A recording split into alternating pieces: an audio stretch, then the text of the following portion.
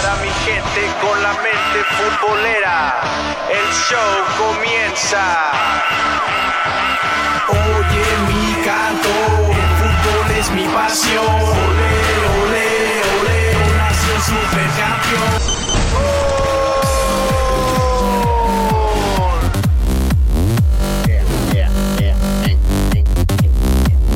Señores y señoritas, ¿cómo están? Bienvenidos a un episodio más de La Mente Futbolera, el podcast, el mejor podcast de toda la CONCACAF. Yo soy David Calzada y te invito a que te quedes durante toda esta transmisión porque tenemos información futbolera que tú no te puedes perder. Ya estamos en el episodio 34, ahora sí que ya duramos demasiado.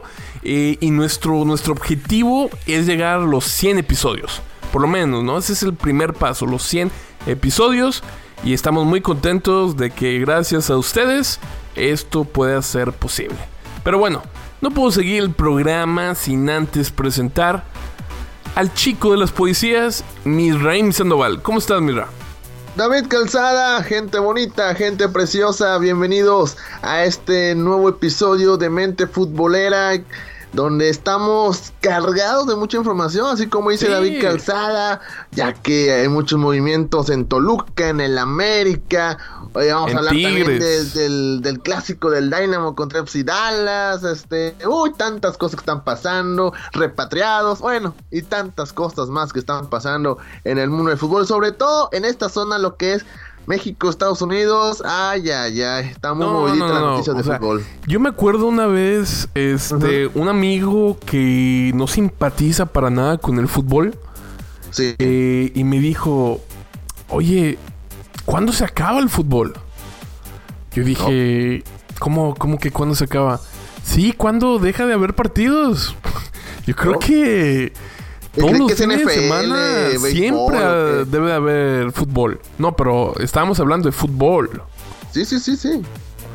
O sea, el fútbol, se puede acabar la liga mexicana, pero bueno, que hagan los torneos europeos, amistosos, que hagan los sudamericanos, los partidos de selección, que vienen eliminatorias, Copa Oro. O sea, siempre hay fútbol, no para. De repente hay un lapso quizá de 1 a 2 semanas. Y luego también vimos en nosotros que estamos acá en Estados Unidos, la MLS, pues el calendario de ellos pues es muy diferente al de la mayoría de las ligas del continente. Así que mientras todos pararon, la MLS está jugando todavía, ¿no? Claro. ¿Y qué tal, Misra? ¿Cómo te lo has pasado? ¿Bien? Muy bien. Un fin de semana muy interesante. Un fin de semana en Culiacán. ¿Perdón? Un fin de semana en Culiacán.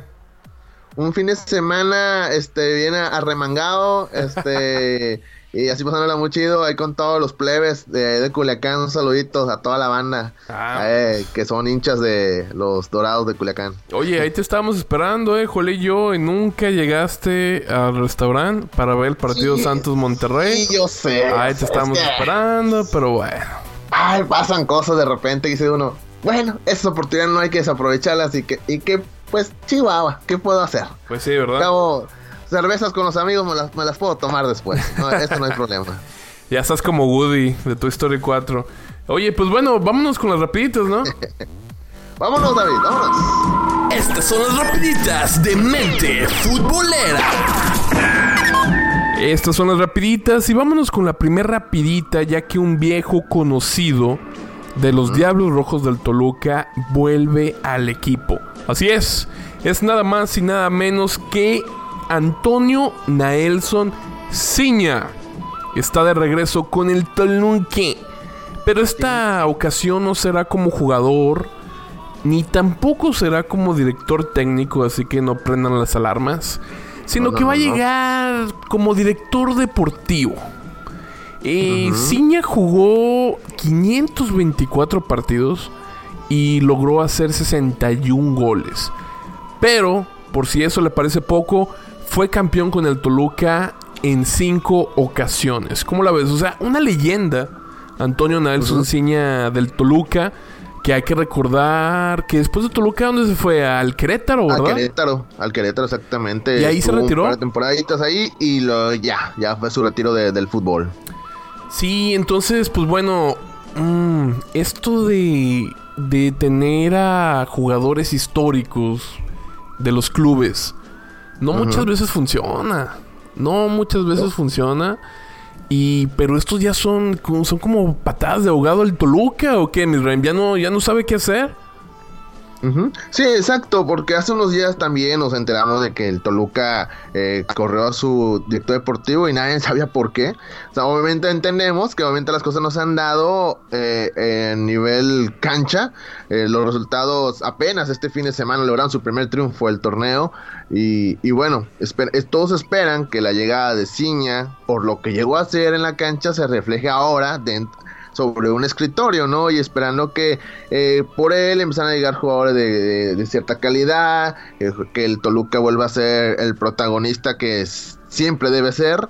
Y pues ojalá que le vaya muy bien en esta nueva etapa de su carrera, ¿no? A ver, pero que siempre lo debe de hacer. ¿Por qué? ¿Por qué?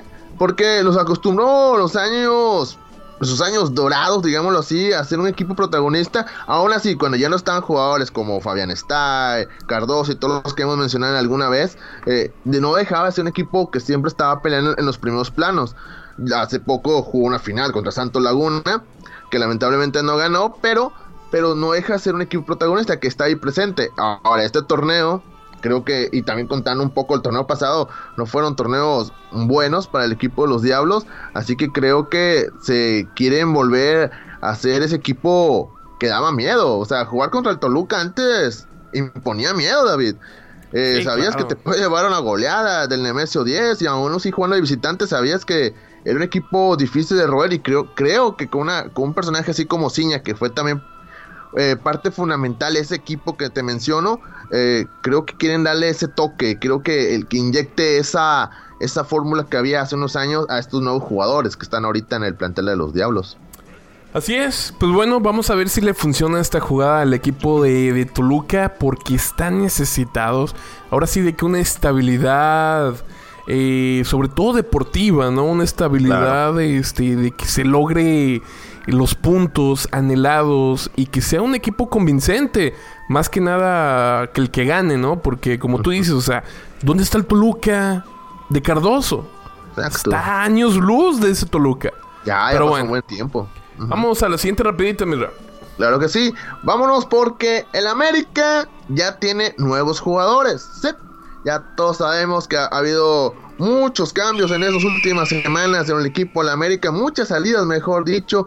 Hablan a Marchesín, que Edson Álvarez, que Matthews. Y aparte agrégale las lesiones, como de Nico Castillo, sí, la Giovanni Dos Santos, y que tiene muchas bajas el conjunto de la América. Aún así, el Piojo Herrera, junto con la directiva de las Águilas, ha puesto la tarea de buscar algunos jugadores para reemplazar esto. Ya sabemos lo de Memo Ochoa, que recién llegó a América, pero también contrataron a Richard Sánchez, este jugador que militaba todavía hace unos días con el Olimpia de Paraguay.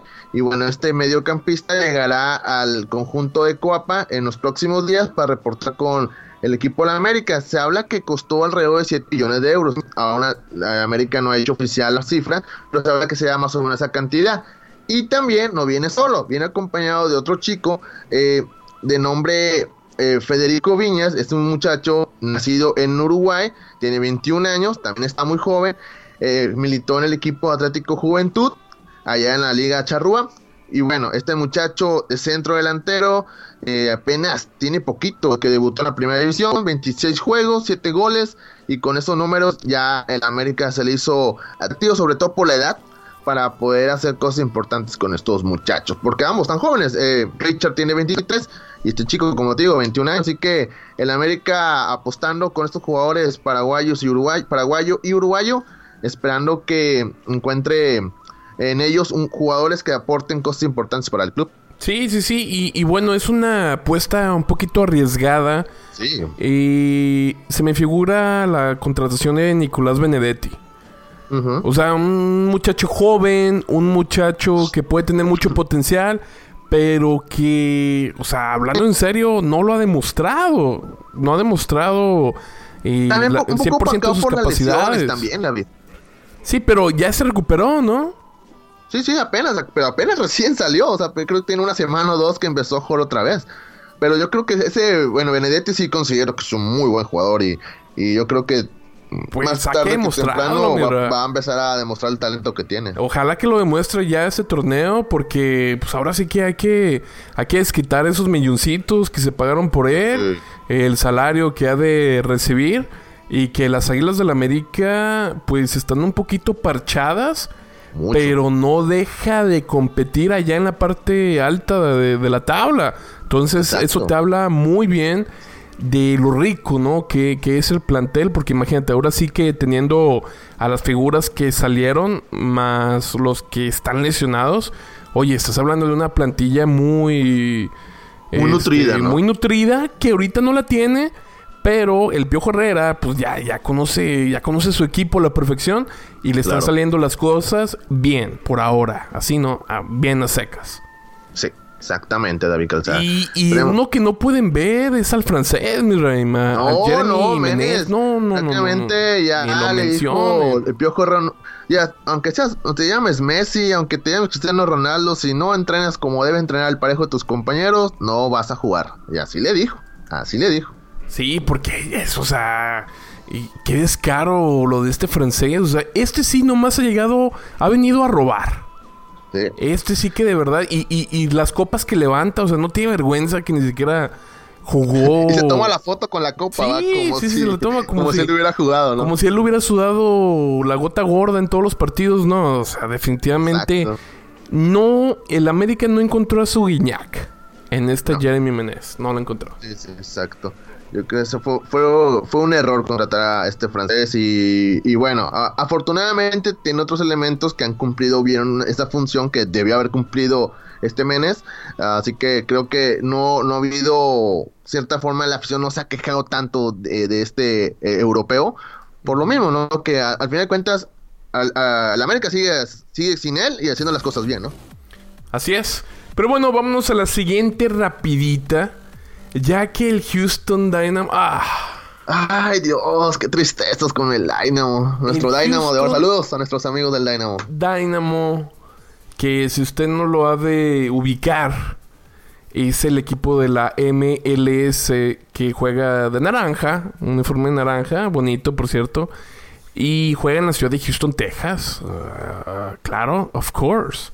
Y bueno, hace poquito acaban de despedir al técnico colombiano Wilmer Cabrera, que por cierto ya tiene nuevo equipo. ¿Sí? ¿Qué equipo es? ¿Está en Toronto? ¿En Toronto, Mira? No, es el otro equipo. Es el equipo de Montreal. El Impact de de Montreal. Entonces, pues bueno, un equipo también que tiene mucha afición, el Impact de Montreal. Pero hablando del Houston Dynamo, pues se enfrentó, ahora sí que viene siendo esto que el derbi tejano y Dallas, que juega en Frisco, Texas, Sí. lo terminó humillando y goleando 5-1, ¿no? O sea, Sí, pues, pobre afición del Houston Dynamo, de verdad que el que de verdad es aficionado, Misraim, cómo ha sufrido en los últimos años, está sufriendo ¿no? mucho ahorita. Aparte Sí, de la que- goleada con su archienemigo. Sí, y que durante toda la semana esto, hasta las mismas redes sociales de los dos equipos se tiran uno al otro. Ya es que aquí no es como tanto como en México, no puedes decirle, en México no puedes tirarle carrilla al otro equipo, o sea, de cuenta de los oficiales, ¿no? Pero aquí en la MLS sí aplican mucho eso, obviamente para causar ruido, polémica, para que la gente vaya al estadio, ¿no? Ujú. Y se estuvieron tirando con todo, toda esta semana. Y bueno, al final de cuentas, FC Dallas pasó por encima, los arrolló, fue vergonzoso lo del Dynamo. Y 5-1, o sea, eso es feo. Es feo regresarte a casa con un 5-1 y que prácticamente estés al borde de la eliminación para poder calificar los playoffs del MLS. Híjole, es una losa muy pesada. Sí, y como ya hemos platicado ya varias veces en el programa, pues que le hace falta al Dynamo, ¿no? Le hace falta un jugador de peso, un jugador, y no solamente hablo de un solo jugador, tal vez un jugador bueno, un jugador que de verdad se lleve al equipo al hombro en cada una de sus líneas, mi rey. Claro. Porque de nada sirve que tenga un súper delantero si nadie le va a servir de gol, o sea, de servir de pases. Ujú. Entonces es algo que Houston Dynamo ha perdido poco a poco ha perdido ese boom, esa noticia de decir, oye, ahí viene el Houston Dynamo. No, ya no. Se perdió totalmente el miedo al equipo. Exacto. Y sí, hace, digamos, la temporada, para mí la 2017, que fue una buena temporada para el equipo del Dynamo, donde prácticamente en casa fueron imbatibles. Le llamaba la muralla naranja, porque nadie le podía ganar aquí. O sí, creo que sí perdió 1 o 2 partidos, pero era muy complicado sacarle puntos aquí. Y ahora no, ya vienen aquí los rivales y casi que es un cheque al portador. Le empatas o le saca los 3 puntos. O sea, creo que Dynamo está perdidísimo. Necesita un cambio radical. Jugadores que te marquen la diferencia en la cancha. 2 o 3 jugadores. O sea, no tienes que hacer una limpia total. Creo que 2 o 3 jugadores top sí te marcan la diferencia en el equipo. Y un entrenador también que también motivador, un entrenador que también o sea, ¿sabes como qué tipo de entrenador me gustaría? Como Rafa Puente Jr. Creo que sería un técnico ideal para el Dynamo. O sea, es un punto de vista muy personal, ¿verdad? Pero ese estilo de técnico creo que le quedaría a la perfección al Dynamo. Oye, pero los mexicanos no funcionan aquí en este equipo. Pero no han tenido un técnico mexicano, así que ¿no? Hay que calarse. Bueno, ahí está la sugerencia, hay que mandarle un tweet, mira. Sí, ya he hecho, el día de ayer mandé un tweet al Houston Dynamo, me bloqueó, pero mi intención fue buena. Sí, sobre todo la intención. Pues bueno, estas fueron las rapiditas y vamos a hablar ahora, mi rey, de qué tenemos por ahí en el tintero. La jornada, lo que fue este fin de semana, la jornada número 6 de la apertura de 2019, David Calzada, porque estuvo muy movidito. Nos vamos de voladita porque tenemos un tema muy bueno para el ratito. Estuvo muy bueno. Ahora sí que vamos a los resultados. Vamos a ver cómo le fue a tu equipo favorito. Al mío le fue muy bien. David, vas a leer primero los mensajes porque en Instagram estuvo muy movida la banda en estos días para opinar de lo que les gustó este fin de semana, ¿no? Cierto. En nuestras redes sociales le preguntamos a la gente qué fue lo mejor del fin de semana. Y bueno, tuvimos varias respuestas. Por ejemplo, 713 Ma Vintage dijo 3 puntos para los Rayos. Necaxista, Necaxista de corazón. Sí, siempre nos escribe él mensajes sobre su Necaxa. Entonces, qué bueno, ¿no? Qué bueno. Edson Ochoa, la victoria de David Calzada en el clásico de la mente. ¿Cómo ves, mi rey? Ay, que es Edson, se le está olvidando a David. ¿Para qué le recuerdas, Edson? ¿Y cuándo la vas a cumplir, mi rey, o qué? No, yo soy hombre de palabra. Este fin de semana, si quieres. ¿Qué te parece? Híjole, ¿el viernes? Está bien. O el jueves para el partido de Rayados. Órale. HDZ Berito 17 dice: el tercer gol del Burrito y victoria de los Tuzos. Oye, pues ya el Pachuca ya ligó 2 partidos consecutivos ganando. Así es. Entonces, ya despertó el equipo de Palermo. Sí, porque Palermo ya estaba en la cuerda floja, acuérdate. O sea, sí. Entonces ahí agarró un par de vidas, ¿no? Gerardo Gómez dice que siendo un hospital sacamos el empate ante Tigres. El del América. El famoso clásico moderno, mi rey, el clásico de la década. Un empatito. Y hablando de otros clásicos, Los Ángeles Galaxy contra el Los Ángeles Fútbol Club, 3-3. Buen espectáculo. Buen partido. El Dallas contra el Dynamo, 5-1. Buen espectáculo. Y América contra Tigres, 1-1. El Joel Sharawi dice: gol del portero del Pachuca. Qué golazo. ¿No lo viste, Mirra? Es cierto. Sí. En este torneo de la Sub-15 y el equipo de los Tucitos, el Pachuca, oye, al más del minuto 90 el portero sube y en tiro de esquina, y qué buen remate de cabeza se aventó, mejor que otros delanteros de la liga. De hecho me acordé del gol que hizo el Conejo Pérez jugando con Pachuca y se lo metió. ¿Y a quién se lo metió? Al Cruz Azul, se lo metió. Qué mala suerte. O sea, que tu jugador leyenda, tu último gran ídolo, te mete un gol, tu portero. Y siendo portero todavía. No, de verdad que lo del Cruz Azul ya raya más de lo. Esto ya no es sal, o sea, esto ya. Ya no sé ni qué decir. Oye, saludos a nuestros amigos de Fútbol 11 MX. También dijo que ahí le estamos aventando una indirecta al Pulido, que no sabe cabecear bien. Pues sí, el Pulido como que casi no mete goles de cabeza, ¿verdad, mira? Ni con los pies. Alto. Y eso que es un jugador alto, pero no es bueno para meter gol con la cabeza. Sí, nuestros amigos de Fútbol 11 MX, que son de Matamoros, Tamaulipas, ¿cómo es? Mira, no sabía. Ahí saludos a la gente de Matamoros. Claro. Y Ale Aguirre, nuestra consentida de mente futbolera, mi rey. Claro. Dice que lo mejor para ella fue la llegada de Diego Reyes a Tigres. Sí. Y fíjate que yo pensé que ella era de Chivas. Yo pensé que era santista. No inventes. Yo pensé que era de Chivas, no sé por qué. Pero sí. Bueno, es de Tigres. Y bueno, saludos a Ale, que bueno, es una de nuestras primeras fans, mi rey. Sí, en Instagram, sí, de nuestras primeras fans de Instagram, es Cuando cierto. apenas abrimos el Instagram, yo creo que al segundo día fue cuando ya ella empezó a darle like. Entonces, pues muchas gracias a Ale, ¿no? Y ahora sí, vámonos con los resultados, porque el Veracruz perdió. ¿Es noticia? Qué raro. ¿Es noticia? No, ya no. Los noticias sería que ya cumplió el año, de que tiene... Esa sería la noticia, que celebra un año de que no gana. Y ya rompió el récord, mi rey, el récord Guinness. Lo acaba de empatar. Está una derrota nada más para que ahora sí festejar con pastel y todo. Ajá. Sí, hombre, no. Terrible lo de... O sea, está siendo noticia mundial, mi rey. Qué pena. Noticia mundial. Pero bueno, pues pena por la gente. De verdad que es apasionada al fútbol, ¿no? Como dices tú, perdón, David, el estadio tiene buenas entradas, o sea, la gente sigue apoyando al equipo, aún así que no dan los resultados que ellos quisieran, ¿no? Sí, pero bueno, siguiente partido, mira.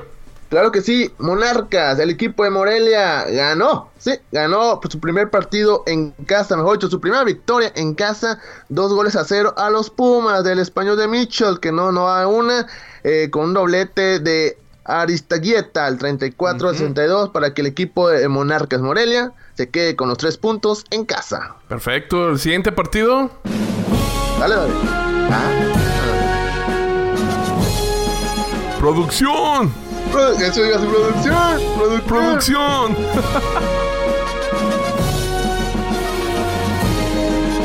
Somos de la comarca lagunera.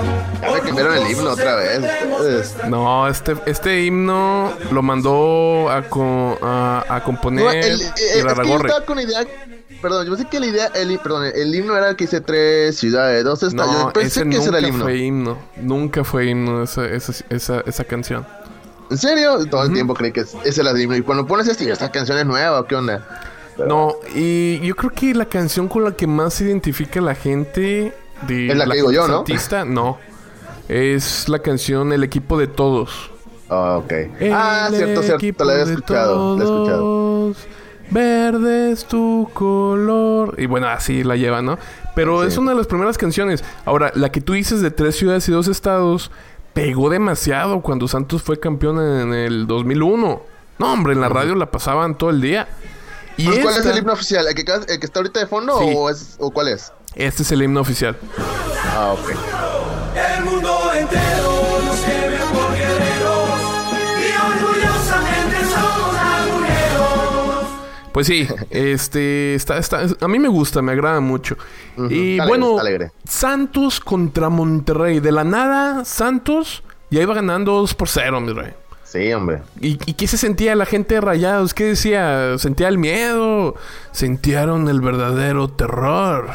No, decíamos que ya le dieron los 3 cachetadas a los jugadores de Monterrey. Creo que todavía estaban dormidos. Los agarrados completamente dormidos. Santos le jugó muy bien al Monterrey, sobre todo la primera parte. El segundo tiempo creo que administró más que nada el tiempo y no te hizo arriesgarse a algo. Así que bien Santos Laguna, hizo 2 goles tempranero, al minuto 1 y al minuto 5. Y se las dio como locomotora el equipo de Santos, y Monterrey no reaccionó. Le jugó a la perfección, tenía el estilo Rayado. La defensa, muy mal Nico Sánchez, se vio muy mal Nico Sánchez, Gallardo perdido. Pizarro, que es el motor del equipo, no hizo nada Pizarro.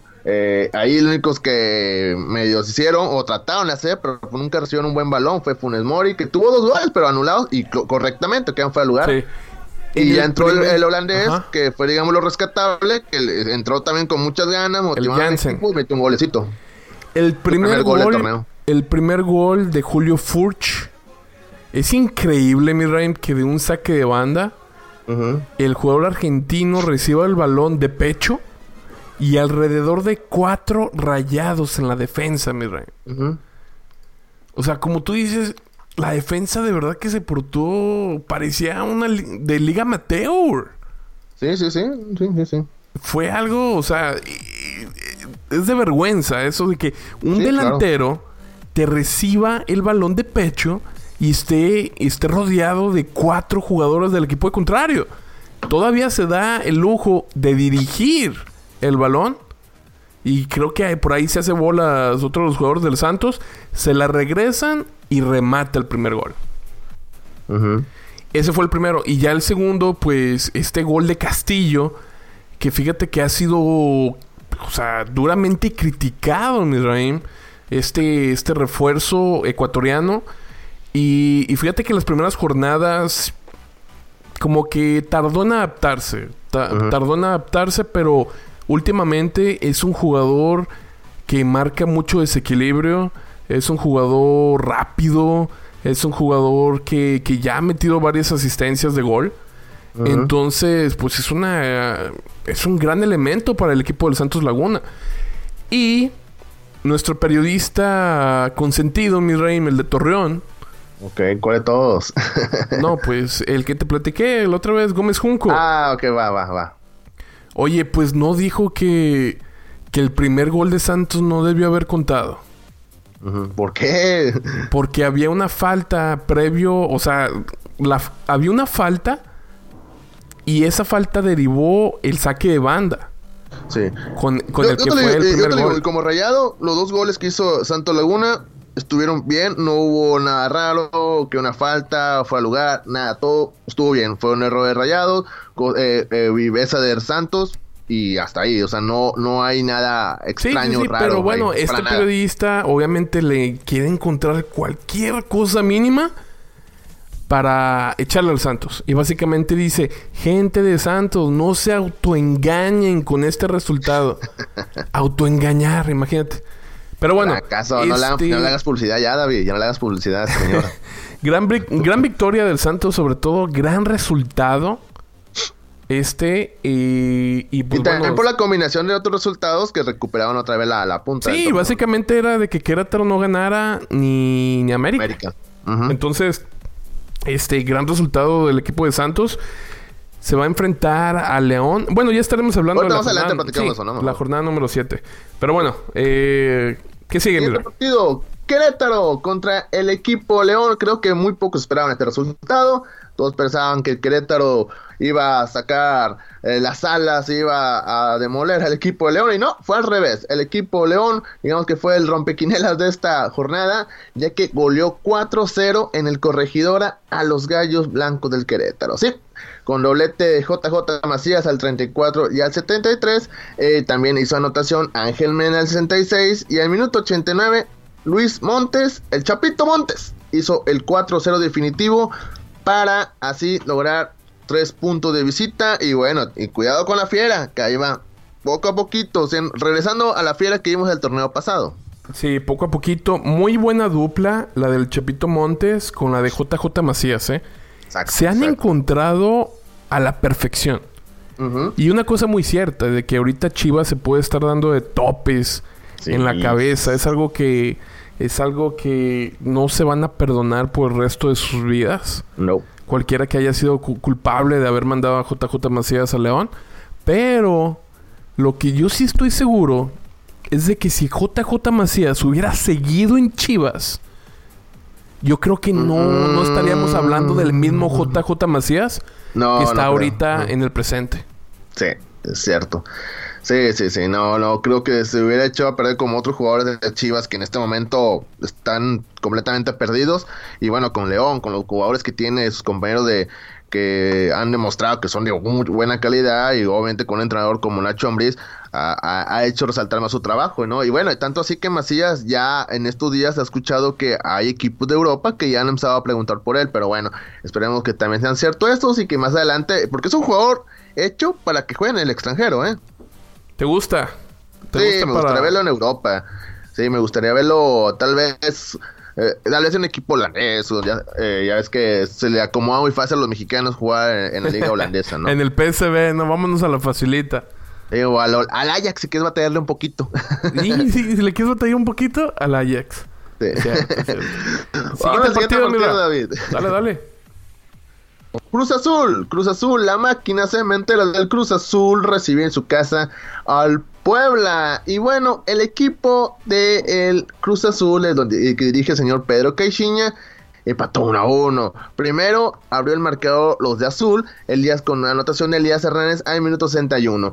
Al 74 empató el Puebla con anotación de Omar Fernández Francisca al minuto 74. Y ya en la recta final, Puebla pudo haberse puesto arriba en el marcador por una vía penal, pero que los camoteros fallaron, así que tuvieron que conformarse con el 1-1, y Cruz Azul pues no le supo nada bien este empate en casa, allá en el Estadio Azteca, así que 1-1, un puntito para cada quien, para la máquina y el equipo de Puebla, que hoy también presentaron a su técnico, bueno, este lunes presentaron a su técnico, así que vamos a ver cómo le va a la máquina, que yo creo que va a estar en la liguilla, y Puebla pues a ver si le alcanza para perderse un buen papel, ¿no? Aquí al final del torneo. Oye, pues qué buen punto, ¿no? Para el Chelis, que ahora sí que recupera un poquito. ¡Ah! Ya no está el Chelis. ¿Cómo?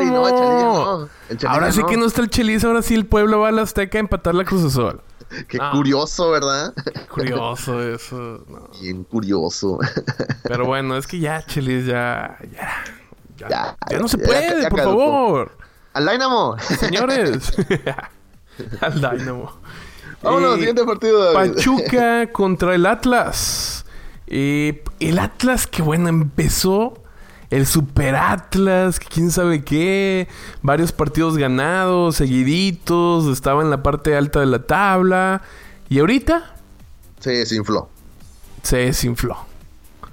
Como siempre le pasa al equipo del Atlas.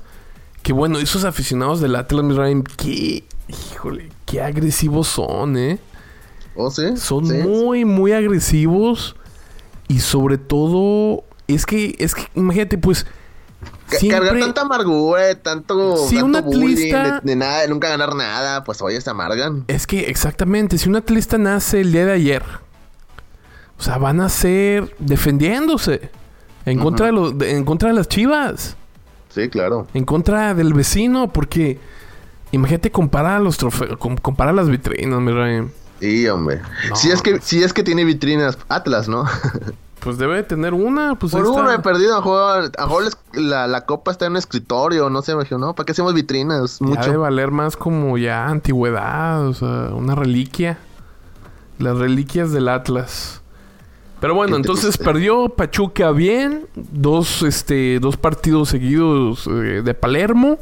Uh-huh. Y bueno, esto sigue como una incógnita, ¿no? Pachuca, no se sabe si de verdad o la siguiente jornada puede perder.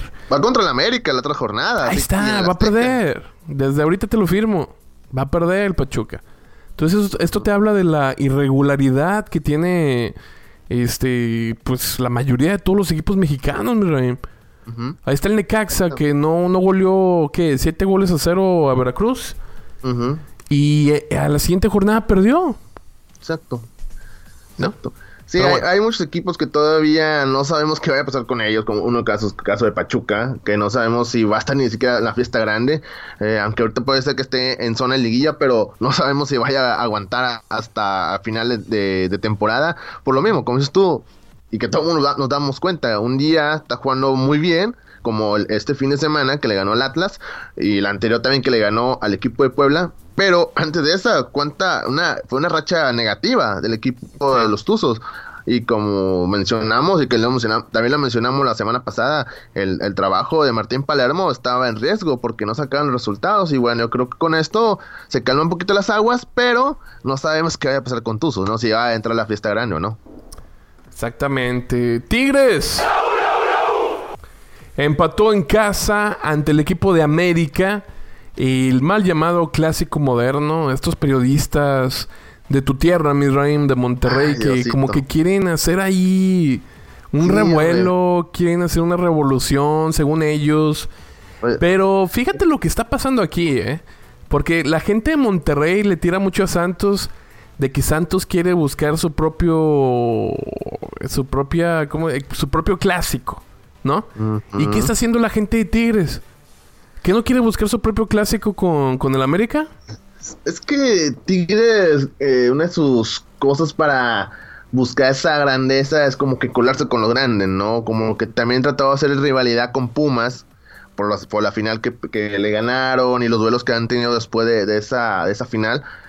Como dicen, mire, ahora yo domino Pumas, y ahora también tiene ese pique con Chivas, porque quiere así como que, miren, aunque tal vez perdimos una final, pero yo estoy arriba de Chivas, y quiere hacer lo mismo, mire, yo estoy arriba de la América. O sea, trata de hacer un pique con todo, y obviamente, pues, todos sabemos, o sea, no es algo de que nadie sepa, todos sabemos que en la televisora en Monterrey, que como que cuida mucho la imagen de Tigres, y también trata ahora con eso que tienen, que ya están a nivel nacional, porque ya no solo se ven en Monterrey esa televisora, sí. Han tratado de que hablar, engrandecer al equipo de Tigres más de la cuenta, más de lo que no es, y como también tienen algunos comentaristas de su compañía en las televisoras importantes como Univisión o Televisa Deportes, han tratado como que estos locutores llevar esa misma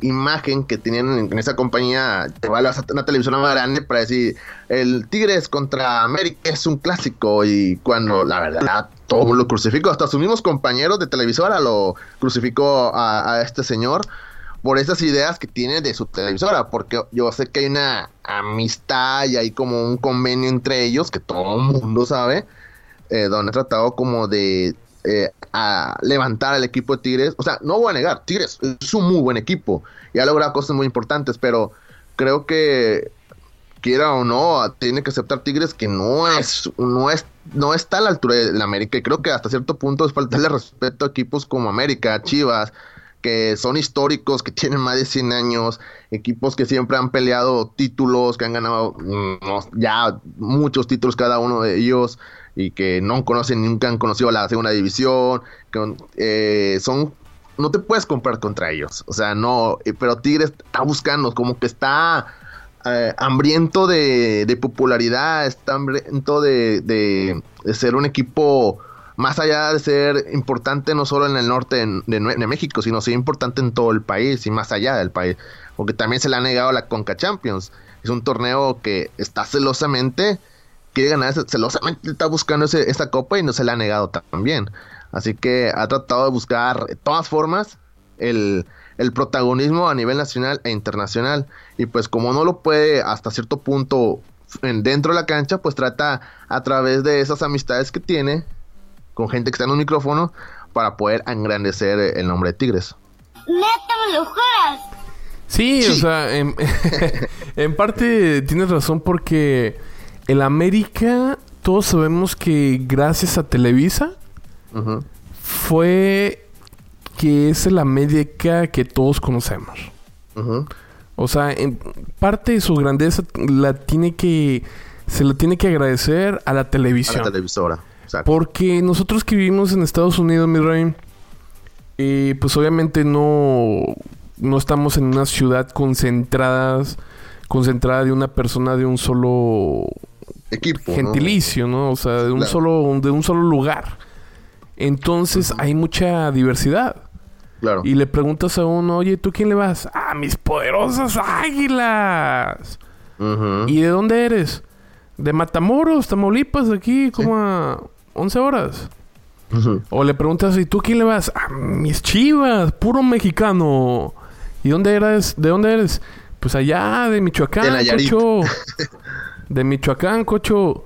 Entonces, o sea, de ahí te das cuenta que la televisión hace mucho al aficionado. Ujú. Que bueno, ¿eso tiene algo de malo? Tal vez no. No, para nada. Pero ahorita la estrategia que está usando Tigres es mucho eso, ¿no? O sea, de hacer ruido. Sí. De hacer ruido. Sí, a fuerzas como que meter a la gente, ¿no? Y bueno, y eso sí es verdad, o sea, creo que poco a poco sí ha funcionado esa técnica porque ya escuchamos aficionados que son de la Ciudad de México que le van a Tigres, gente que es de Guadalajara que le va a Tigres y de otras ciudades del país, ya no solo es como decir de Monterrey o de la zona norte de México, ¿no? Ujú.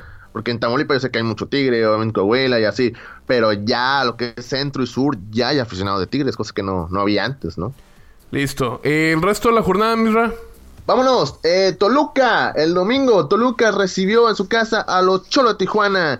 El triunfo fue para los Diablos Rojos, que por fin ganaron 2-0. Primero fue con un autogol de Diego Braguieri al minuto 7 y al 77 Alexis Canelo hizo el 2-0 para así ganar. Y de hecho, Zambeso fue expulsado al minuto 60, esta situación que aprovechó el equipo de los Diablos Rojos para después, poquito más tarde, anotar el segundo tanto. Así que los Diablos Rojos por fin ganan. El equipo del Bigotón, 2-0. Oye, qué sangrones, los aficionados de Toluca le pusieron unas flechas allá atrás de la portería indicándole a sus jugadores dónde tirar la pelota, O sea, Pero ya. funcionó, David. Funcionó. Muy bien. Muy bien, buena, hay que aplicarla. Cuando ya tu equipo anda flojo, aquí está, compa, aquí está la portería. Claro. Vamos al siguiente partido, David. Y el siguiente partido son las Chivas, que bueno, perdieron contra los Rayos del Necaxa. ¿Qué te puedo decir de estas Chivas? De verdad que pues ya van 2 partidos seguidos. Primero contra León, primero contra Necaxa. En estos partidos se veía como que tuvieron una capacidad de reacción, pero no fue suficiente. Sí, no les alcanzó. No les alcanza a este equipo. Entonces siento que Tomás Boy es mucha lengua y no es mucho fútbol. Porque también es muy difícil tener un buen 11, mi Raim, de puros mexicanos. Sí, es complicado. Es muy complicado. Ahora, si tuviera a ciertos elementos de la República Mexicana, si tuviera un Javier Aquino, si tuviera... ¿Qué te gusta? Un Salcedo, hombre. Un Salcedo, por lo menos... Pues ya lo tuvo Salcedo. Bueno, sí, cierto. Y por lo menos al JJ Macías, que ahorita... Como está haciendo Pizarro, las cosas... que también le lloran todavía. Un Pizarro. Es que ¿para qué dejan salir a Pizarro? Es que el problema, la mayoría de estos jugadores, no puedo decir que todos, porque no sé el caso de Salcedo cómo fue, pero muchos jugadores pues terminaron peleados con la directiva. Y tanto así que ya, que se vaya el equipo, ¿no? Y eso fue la salida de Pizarro, porque Pizarro en sí no se quería salir de Chivas, pero pues ya el maltrato que tú dijo, no, mejor me voy. Cierto. Pues bueno, muy mal por estas Chivas que ahora sí que son las Chivas sangradas del Guadalajara. No son las Chivas que pues algún día conocimos, mi Raim. Yo creo Como que el las Rebaño últimas gran Chivas que nosotros conocimos... Yo la última gran Chivas que fueron... recuerdo fue aquella que le ganó a Toros Neza. No. Para mí, las últimas gran Chivas que se defendían con todo fue la que le metieron 4 goles al Boca Juniors. Esta fue en el 2010, si no me falla la memoria. O antes, ¿no? ¿Tú crees? Ahorita te la checo, te la busco. Fue antes. De hecho, hasta quedaron campeones. Le ganaron al Toluca en el 2006. Cierto. Y les alcanzó para llegar a la final de la Copa Libertadores también. La perdió contra Sao Paulo. Sí, aquella fue la de Bufo contra El Palermo, ¿no? El Palermo. Sí, exacto, ya me acordé. Entonces, esas Chivas se defendían, mi rey. No me digas que no. No, sí.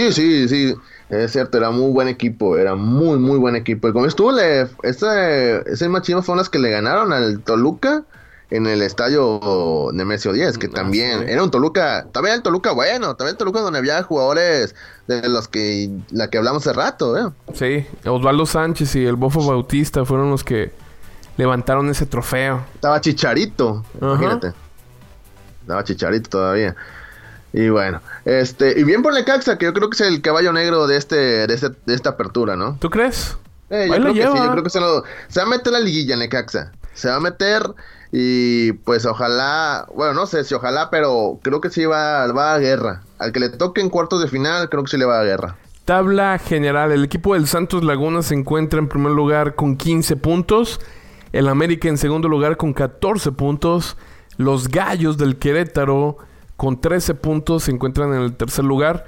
Los Tigres en la cuarta posición con 11 puntos. El Necaxa en la quinta posición, mi rey, con 10 puntos. Los Leones, el León con 10 puntos en la posición número 6.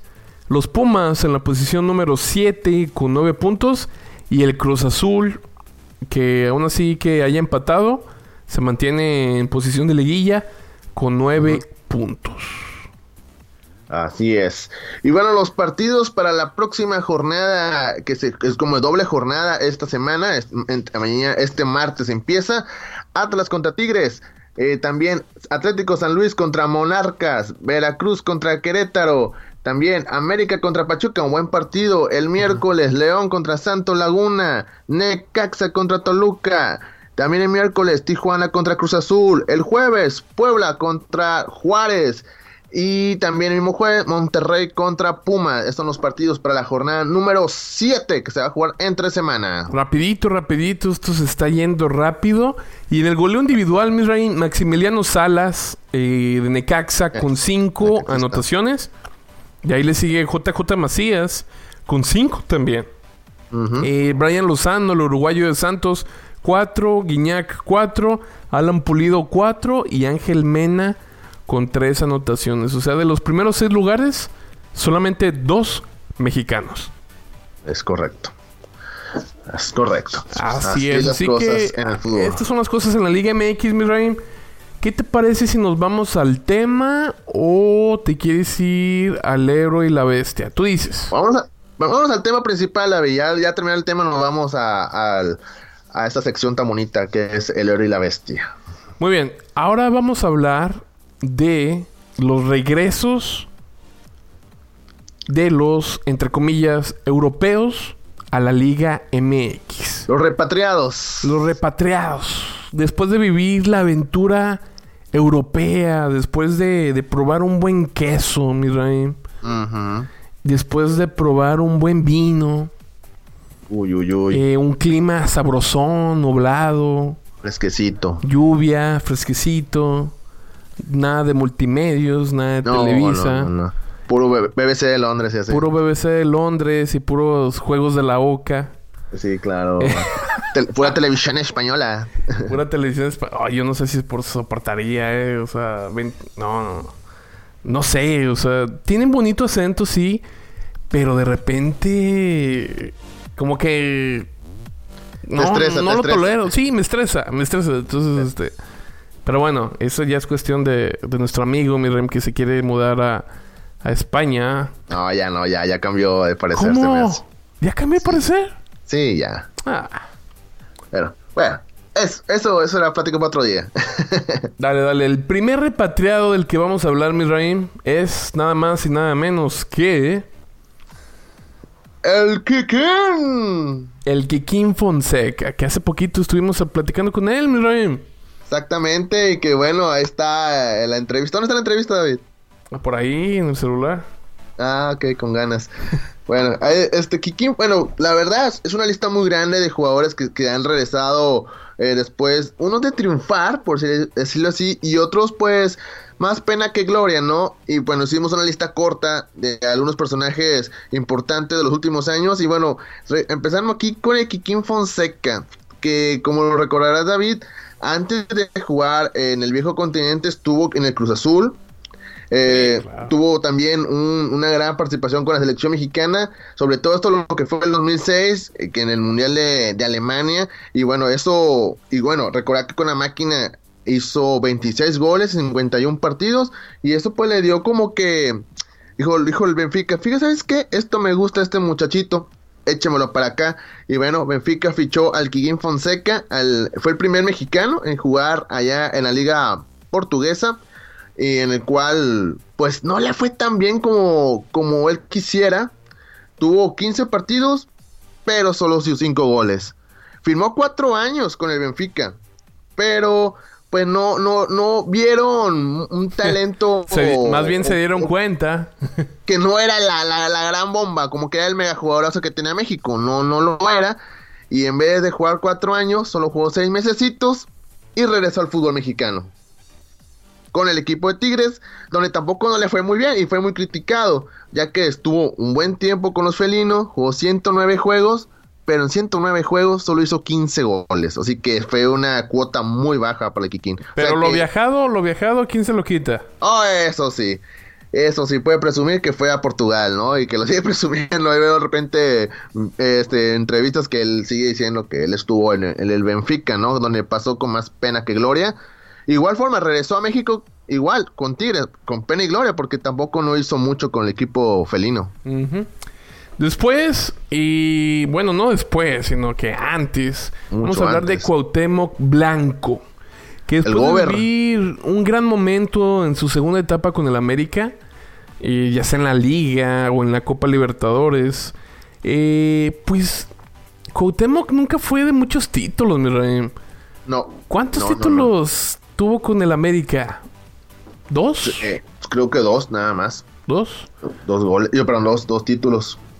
Su actuación en Libertadores fue determinante para el fichaje con el Real Valladolid, en la que fue presentado en la temporada 2000-2001 y que solamente se le recuerda su pase por este equipo por el gol que le hizo al Real Madrid. El gol gol que fue de tiro libre, ¿no? Exacto, tiro libre. Gol de tiro libre que, por cierto, hay una historia muy interesante que hizo que gracias a ese gol muchos aficionados del propio Valladolid se enojaron con Cuauhtémoc Blanco, mi rey. Porque les arruinó la apuesta. Exacto. O sea, estaba pronosticada una victoria del Real Madrid. Que, por cierto, el portero era Iker Casillas. Es correcto, sí. Y me acuerdo que en la barrera estaba David Beckham, estaba Zinedine Zidane, estaba Ronaldo, creo que estaba Raúl. O sea, esa era el que le decía... ¿Cómo le decían a ese equipo de Real Madrid? Los Galácticos. Los Galácticos. O sea, era un equipazo ese Real Madrid. Hay como agregando dato, David, que decía hace rato, sí ganó 2 títulos con el América. Bueno, 3. Uno fue el de Liga. También ganó un campeón de campeones. Y ganó un torneo de Conca Champions. Entonces, uno de Liga, ¿verdad? Que fue contra... le ganó a San Luis, creo. Creo que le ganó al San Luis. O a Tecos. Híjole, no me acuerdo quién fue. Perdón, cierto, fue a Tecos, cierto, perdón. Fue a Tecos, ¿verdad? Sí, o sea, no fue... Y qué curioso, ¿no? Que uno de los máximos ídolos americanistas no haya sido campeón, o sea, múltiples ocasiones, ¿no? De Liga, hablando de Liga. El siguiente jugador, Mira. El siguiente jugador, y que todavía sigue activo, es Javier Aquino. Así es, este jugador de origen oaxaqueño tuvo varios buenos torneos con Cruz Azul y fue en el 2013 que se marchó al viejo continente allá al equipo del Submarino Amarillo, o sea, el Villarreal.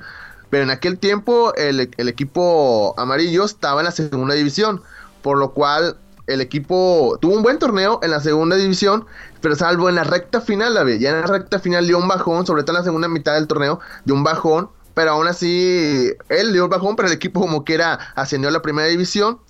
Y bueno, ya vieron que el jugador ya no daba ese nivel para seguir jugando con el equipo de Villarreal. Fue cedido al Rayo Vallecano. O sea, subió a la primera división con Villarreal, pero ya no jugó. Siguió con el Rayo Vallecano, donde tuvo un paso muy discreto. Y bueno, después de ahí se fue a Tigres. O sea, que de nueva cuenta Tigres como que le encanta repatriar jugadores, ¿verdad? Oh, sí. Así que Javier Aquino regresó al fútbol mexicano, ya no con la máquina, sino ahora con el equipo de los Tigres, y en el cual pues le ha ido bien, ¿no? Ha ganado 4 títulos de liga, ha ganado pues tantos torneos a nivel local, de Copa MX, bueno, torneos locales, ¿no? Porque no se le ha hecho todavía los torneos internacionales, pero ha hecho un buen trabajo y creo que Javier Aquino es un buen jugador, la verdad. Miguel Layún, el primer mexicano... O sea, ¿tú me creerías si yo te dijera que Miguel Layún ¿Es el primer mexicano en jugar en Italia? Pues no, porque la verdad fue muy discreto, pero sí, tienes razón. Nadie se la creería. Nadie se la creería, pero así es la realidad. Sí, Miguel Ayun exactamente. fue el primer jugador en jugar en Italia, para ser más específicos, en el Atalanta, entre el 2009 y 2010. Así es. Y yo recuerdo muy bien que, bueno, el América se lo trajo a México. Sí. Y fue campeón en la clausura 2013, siendo el jugador que hizo el gol del triunfo. O sea, ¿te acuerdas del todo era esa culpa es la del famosa Ayun? frase, todo es culpa del Ayun, ¿no? Y no, poco a poquito el tipo, o sea, empezó a trabajar duro. Se hizo de un jugador de respeto. Exacto. Eso hay que admitírselo a Miguel Ayun. Y eso le bastó para que en Europa, pues bueno, estuvo primero en el Watford y después estuvo en el Porto, donde tuvo muy buenas actuaciones. Después de ahí estuvo un poquito en el Sevilla y ya después de ahí en el Villarreal, que ya poco a poquito ya no jugaba nada. Sí, sí. Hay que ver que también ya estamos hablando que ya el Ayun tiene arriba los 32 años, creo, si no me fue la memoria. Así que a todos, creo que en el caso de él, podemos decir que creo que ya era momento de regresar, ¿no? Porque quizá ya no daba el nivel para seguir jugando con equipos europeos, ¿no? Sí. Y bueno, pues salió la opción de Rayados y la aceptó, ¿no? Creo que vio un buen, que se podía hacer cosas buenas con Monterrey, aceptó la propuesta que le dieron. Y bueno, pues hasta ahorita yo creo que un jugador, no puedo decirte que ha cumplido a la perfección, creo que no, pero sí ha sido un jugador de regular a bueno. Ajá. Aunque ya ganó la Conca Champions ya con Rayados, pero así solo en su trabajo individual creo que sí ha sido regular a bueno. Pero creo que ya era momento de regresar de Europa. Muy bien. El siguiente jugador, mi rey. Y pues es el jugador que está hablándose en este momento, Diego Reyes. Sí, Diego Reyes, que jugó en el equipo de la América, donde vimos su mejor época como futbolista, que fue entre el 2010 y 2013. También fue campeón con las Águilas en aquella final que todos recuerdan, donde metió gol el portero americanista Moisés Muñoz.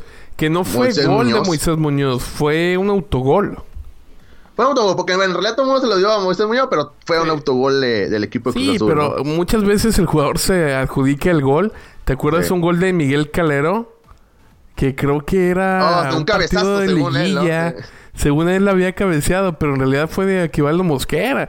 Pero pues Calero empieza a gritar y todos lo abrazan. Y todos fueron con él, ¿no? Sí. Incluso Mosquera, que fue el que él metió el gol. También se fue con él. Lo va a celebrar con él. Es como que golazo, compa. Sí, pero bueno. Y bueno, Diego Reyes pues ha tenido un recorrido en diferentes equipos de Europa. Primero se fue al equipo de Porto, empezó con el Porto B, y luego ya subió al primer equipo de los Dragones, donde pues ya mencionamos, igual que el Ayun, que jugaron juntos, también fue campeón de Liga. También pasó por la Real Sociedad, con el Español, con los Periquitos creo que le fue bien, creo que ahí sí hizo un buen torneo. Al tiempo se fue a Turquía, al Fenerbahce. Nunca se vio cómo se pronuncia, ¿Fenerbahce? ¿O tiene otro? Fenerbahce. Sí, ¿verdad?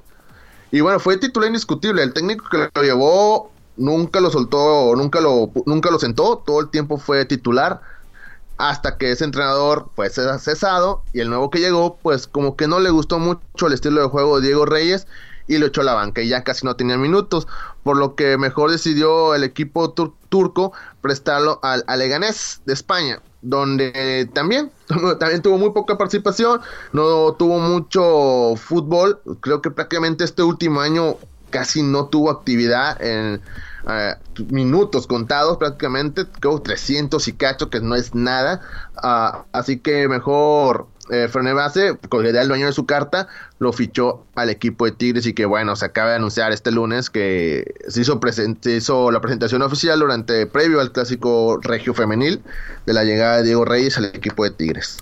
Solamente en México pasa esto, de verdad que sí. Yo sí lo llamo el curioso caso de Diego Reyes. Uh-huh. Es un curioso caso porque es un jugador que para mí no es jugador, o sea, es una persona a la que pusieron ahí por capricho de alguien, ponerlo a jugar fútbol, mi rey. O sea, es increíble. Si tú te pones a ver un partido de la selección mexicana con él de titular, vas a ver tantos errores que él tiene, pero que por alguna razón nadie en los medios nacionales menciona. O yo creo que o está prohibido hablar mal de él, o solamente hay que alabarlo. Todos los directores técnicos a fuerzas lo tienen que convocar. Es como que el que le llaman el becado, ¿no? O sea, ese jugador que siempre está entre los equipos, que toda la afición a él lo quiere, pero ahí está, un técnico siempre lo pone ahí. Es de los llamados becados, ¿no? Yo respeto al Tata Martino. Yo siento que el tipo está haciendo un proceso muy serio con la selección mexicana, pero de verdad me decepcionó que haya convocado a Diego Reyes. O sea, eso te habla de verdad que el cáncer de la selección mexicana ahí está todavía. Ahí está todavía. O sea, eso de imponer jugadores. Sí. O sea, es un caso muy, muy obvio esto de Diego Reyes. Ahora, llega Tigres, que le encanta repatriar a jugadores, y no les ha ido muy bien, nada más a excepción de... ¿Qué te gusta? ¿Javier Aquino? Es el único que ha respondido, porque hasta Omar Bravo se lo trajeron de allá. Exacto, del Deportivo La Coruña. Sí, y eso que Omar Bravo estuvo en el 11, en el peor 11 inicial de la Liga Española. O sea, de las peores contrataciones. Ahí estuvo Omar Bravo. Y estás hablando de Diego Reyes, que viene de quién sabe cuántos equipos de Europa, y en ningún equipo pudo poner el huevo, mi rey. ¿Sí? Y un jugador de 24, 25, ahorita tiene 26 años. Tiene 26 años, exacto. Pero, o sea, ¿dónde está? ¿Hasta qué edad tenemos que esperar a Diego Reyes? ¿Hasta qué edad? Exacto. ¿Y de qué juega el tipo? ¿Es defensa central? ¿Es contención? ¿Qué hace? Exacto. ¿Qué hace? Exacto. Y mira, como un pequeño dato, David, de eso que estabas mencionando, te voy a una lista de los mexicanos que ha repatriado Tigres en la última década. Bravo, Cerda, Salcido también, acuérdate, Guarch, que la verdad no me acuerdo de él, Omar Salgado, Espiricueta, Javier Aquino, Fabricio Tabano, Silva, Fernández, Venegas, Carlos Salcedo y Diego Reyes. O sea, Tigres le encanta. Y de todos que mencioné, David, que recuerdes tú cuál haya brillado, aparte de Javier Aquino. Ninguno. Porque ni Salcedo, porque es más, ni la afición de Tigres ya no quiere muy bien a Salcedo, Fíjate que la afición de la América está muy... Tampoco. Está sentida porque Diego Reyes prefirió a Tigres. Y fíjate que acaba de hablar el máximo representante de la afición de América, y esto fue lo que dijo de Diego Reyes. A ver. Otra puta más que le ofrecen dinero y pone el culo. Puto Diego, perro, mierda. Ojalá puto te lesiones o chingas a tu madre de parte mía y del Emilio y de toda la banda de la América. Chingue a su madre el Diego. De parte mía también. Por eso nadie te fue a recibir, perro, por puta. Ay, qué fuerte, David, que has avisado que esto no era para menor de edad, lo que seguía. Bueno, pues la afición del América se hace presente en este comunicado. Sí. En este comunicado. Del perro rabioso. De este comunicado del perro rabioso. Pues fue un mensaje que nos mandó a todos los medios a través de WhatsApp. Y bueno, pues sí, como te digo, o sea, la gente está muy sentida con Diego Reyes.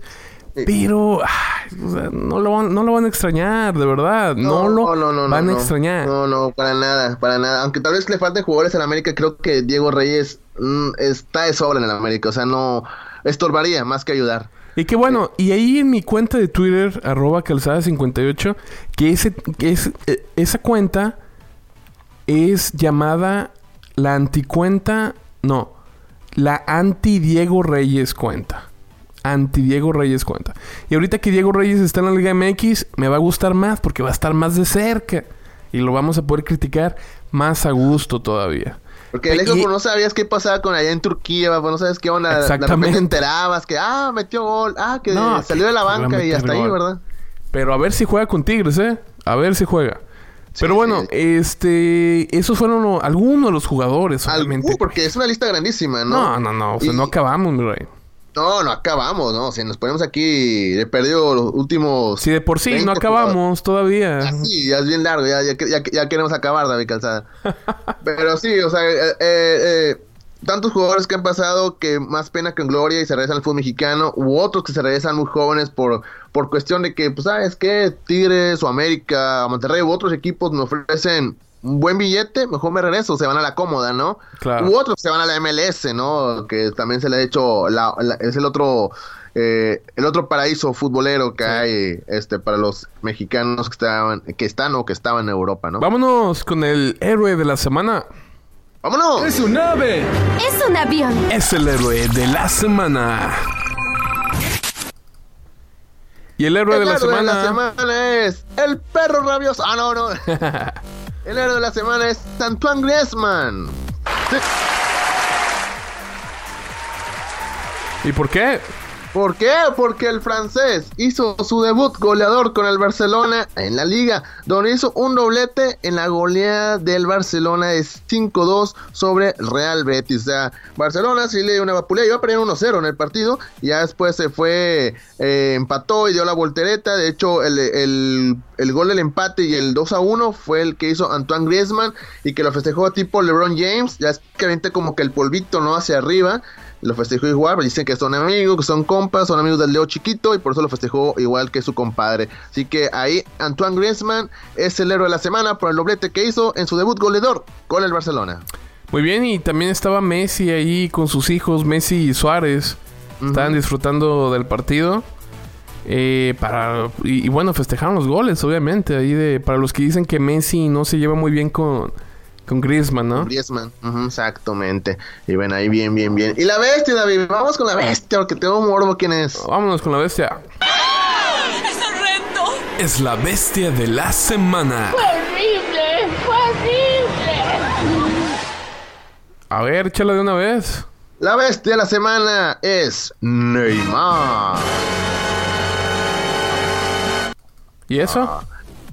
Ya que la prestigiosa revista France Football le dio la portada. Sí, exactamente, tuvo la portada de esta nueva edición, pero fíjate cómo lo bajoneó bien feo. Dice, está la foto de él y abajo dice, ¡qué desperdicio! Acompañado de subtítulos que decía, una carrera parada, una imagen dañada, un traspaso sin rumbo. O sea, pobre Neymar, le ha llovido por todos lados, por las lesiones, por los escándalos que está pasando fuera de las canchas. Obviamente eso de que el Barcelona, un día que dice el Barcelona, el otro que dice el Real Madrid, no sabe ni lo que quiere el muchacho. Y bueno, creo que todo eso creo que lo que dice esta portada, el título, creo que es lo que es Neymar, porque creo yo que es un jugador con mucho talento, pero él está enfocado en otras cuestiones, que solo en el dinero, o solo está su vida social. Así que es un desperdicio, y creo que Neymar se ganó la bestia de la semana. Así es, pues es un jugador muy problemático, es un jugador que bueno, ya no sabe si de verdad es futbolista o es amante de las noticias ahí de las revistas, ¿no? Sí. Ha tenido varios problemas muy serios, sobre todo que el papá que tiene demandado al Barcelona, o el intento de violación que según eso también lo estaban acusando.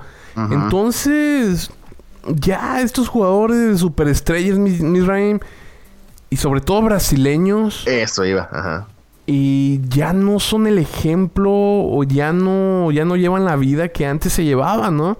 Sí, ahora porque sí, el dinero los echó a rockstar. perder. O sea, el dinero los echó a perder a esos jugadores. Mira, para mí ya cuando ves a un jugador que ya empieza con los tatuajes en el cuello, en los brazos, que los tintes de cabello, que esto, que el otro, ya dalo por perdido ese jugador, Exacto. Dalo por perdido. Que bueno, lo de Messi... salvo que te apellides Messi, ¿verdad? salvo que te apellides Messi. Porque Cristiano al parecer no tiene ningún tatuaje, ¿verdad? Que en Cristiano no. Ajá. Cristiano no tiene ningún tatuaje. Creo que la otra vez explicó por qué, pero Creo que es por lo mismo, ya es que lo de la donación de sangre, no sé qué tanto dijo sobre eso, así que por eso él está muy en contra de los tatuajes. Y fíjate que acaba de salir la noticia que su hijo recibe bullying en la escuela, mi rey. El hijo de Cristiano Ronaldo, ¿sí? ¿Y eso? Que le dicen que dice, tu papá no es el mejor del mundo. Imagínate. Imagínate esos bullying, mi rey. Qué feo. Y fíjate que el caso del hijo de Messi, dice que con la escuela dice, ay no, que estos niños solo me quieren hablar porque por ti, le dicen, por ti más me quieren hablar. O sea, ni son mis amigos, me quieren estar hablando, además quieren acercarse conmigo porque soy hijo tuyo. Él dice, nomás por eso se quieren hablar conmigo, ni les hablo, ni son mis amigos, pero ahí quieren estar pegados. Pues claro. Qué diferencia, ¿no? Sí, pues está curioso. Pues sí, es que obviamente uno se le va a acercar. Imagínate si tú supieras que un amigo tuyo, mi rey, su papá es, no sé, ¿qué te gusta? César Bono. Pues obviamente... Ramón Ayala, pues te la vas a acercar, mi rey. Sí, claro. Va a cargar mi acordeoncito, así un día me lo topo para que me lo autografíe, ¿verdad? Sí, o sea, el no ya lo tienes. Ahora busca como chingas, güey. Exactamente. Sí, hasta que te diga dónde vive, ¿no? Ya con eso ya lo hiciste. Es correcto. Oye, mi rey, pues ya llegamos al final de este podcast. Espero que se lo haya pasado muy bien. Y agréguenos en nuestras redes sociales: Facebook, Mente Futbolera, Instagram, Mente Futbolera y Twitter. Somos La Mente. Escríbanos en cualquiera de nuestras redes sociales y díganos qué le pareció el podcast, ¿no, mi rey?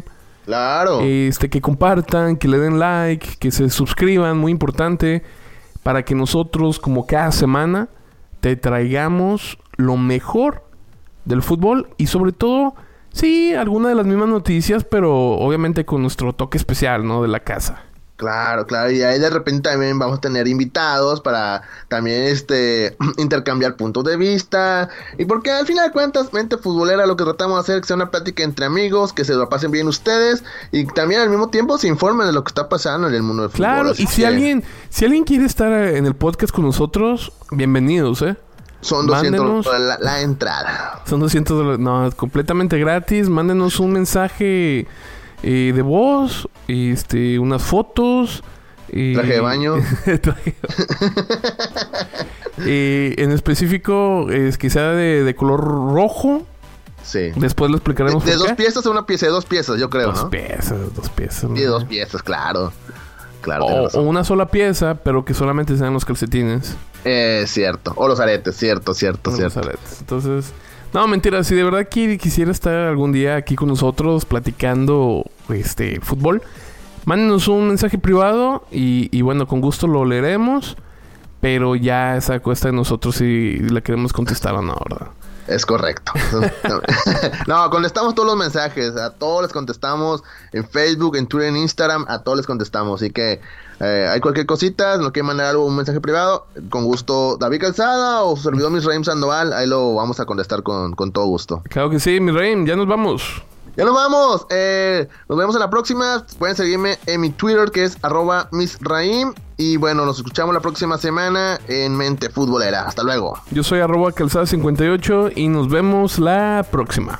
Adiós.